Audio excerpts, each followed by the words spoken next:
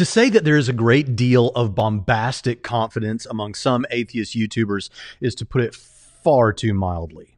The colorful and often dismissive assertiveness that they express in some of their videos is one of their greatest tools of persuasion. And unfortunately, this sort of posturing is persuasive whether or not anything of real substance stands behind their statements. One expression of this sort of thing is the common atheist claim that they already understand the Bible and Christian theology because they used to be Christians. In fact, certain atheists were pastors or studying to be one kind of minister or other. Now, I'd rather be making videos about the actual arguments themselves. But since so many skeptics, even the ones with the biblical training, so often make such fantastic blunders when it comes to the Bible and Christian theology, that I wanted to encourage those of you who listen to them to get better explanations from solid Christian resources, or at the very least, to compare what the atheists say about the Bible and about Christian theology to those Christian resources. Oh, including the Bible itself.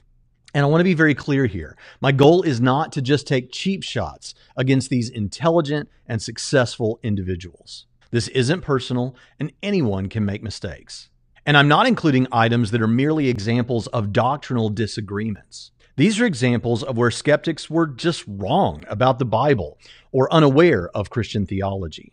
I wanted a video that could be shared easily when those confident and dismissive atheist claims show up. This is that video.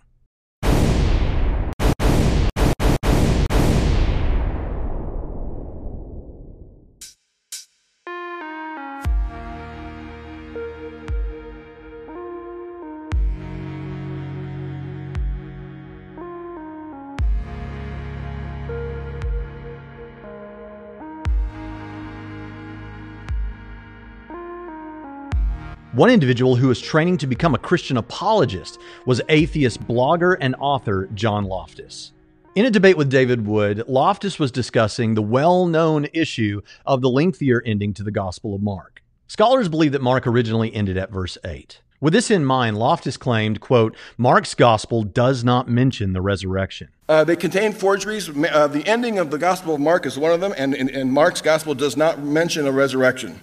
Now, this is a pretty serious issue because what the Gospels say about the resurrection is pretty important to apologists in training, like Loftus was, and atheist debaters, like Loftus is. Let's see if he's right. Mark 16:5 says, entering the tomb, they saw a young man sitting at the right, wearing a white robe, and they were amazed. And he said to them, do not be amazed. You are looking for Jesus, the Nazarene, who has been crucified. He has risen. He is not here. Behold, here is the place where they laid him. So the original ending to Mark does mention the resurrection. Now, after David Wood pointed this out, Loftus shifted his statement to say, there's no resurrection appearance in Mark. There's no touching, seeing, feeling thing. So no, there's no resurrection appearance in Mark. There's no touching, seeing, feeling thing. But that's not what he originally said, and we would expect some caveat. Perhaps the work of some New Testament scholar, commentary, or online resource would be better. Dan Barker, who served as a pastor, revealed his belief about the biblical teaching on prayer seems to be something like the idea that God will answer any prayer the believer prays. You know, the Bible says, all things whatsoever ye shall ask for in prayer believing, you shall receive. You know that verse, right? Mm-hmm. Okay. So, and there are many, many verses that say when you pray, God will do it, and God gives, God answers prayer. The Bible is very clear about that. It says all things.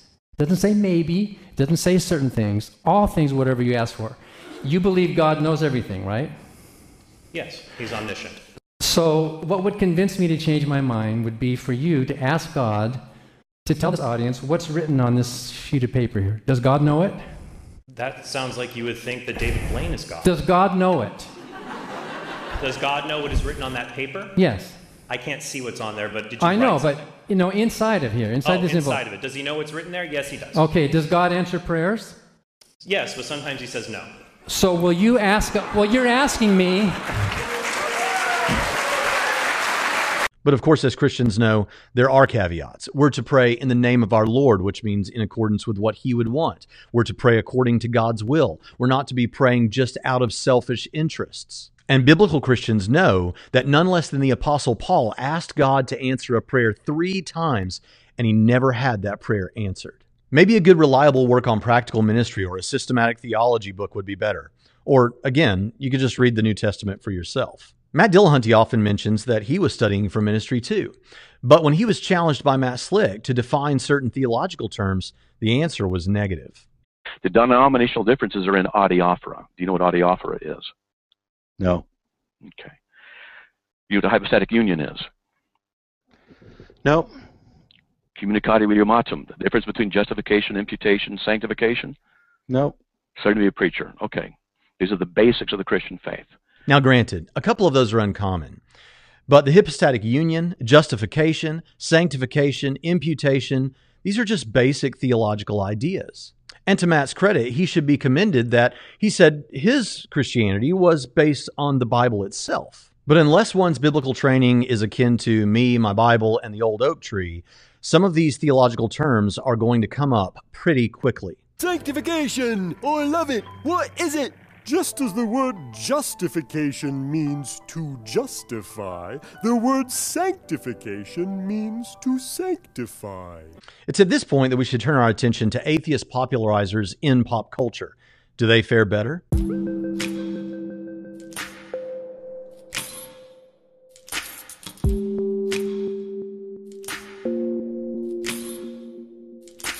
Atheist comedian Bill Maher has made a project out of mocking Christianity, but apparently has no clear understanding of central topics such as the Trinity or virgin birth. He exists in a realm above time and space, but he has kids? What is this, Bonanza? He has a son. God had a son, and he said to him, Jesus, I'm sending you down to earth on a suicide mission. But don't worry, they can't kill you because you're really me. But it is going to hurt for a few days. I'm not going to lie about that, son. There's about 3 days you're going to hate me, but I'm doing this for you. I mean me. What am I saying? I'm me, you're you. But I'll go down to earth and I'll see if I can find a virgin Palestinian woman to impregnate so that she can give birth to you. I mean me. The Trinity is not one person existing as 3 persons. That would be a contradiction. The Trinity is one God existing as 3 persons. The Father, Son, and Spirit are 3 distinct individuals, just like the 3 individual points of a triangle are distinct and different points. Jesus wasn't praying to himself. And the virgin birth, which involved the Spirit, was not a sexual encounter, as was strongly implied here. It was a virgin birth, after all. Clearly, atheists in pop culture get Christianity wrong, too. But what about YouTubers, the ones who weren't necessarily training to become ministers?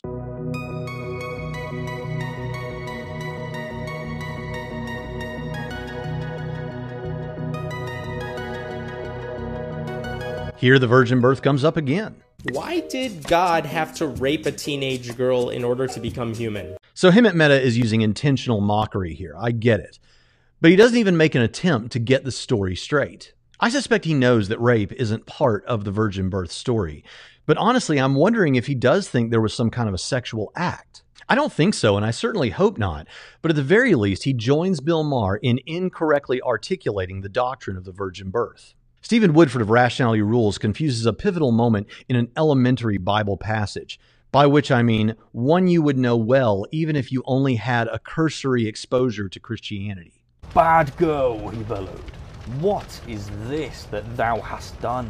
Because thou hast done this, thou art cursed above all cattle. Thou belly shalt thou go, and dust shalt thou eat for the days of thy life.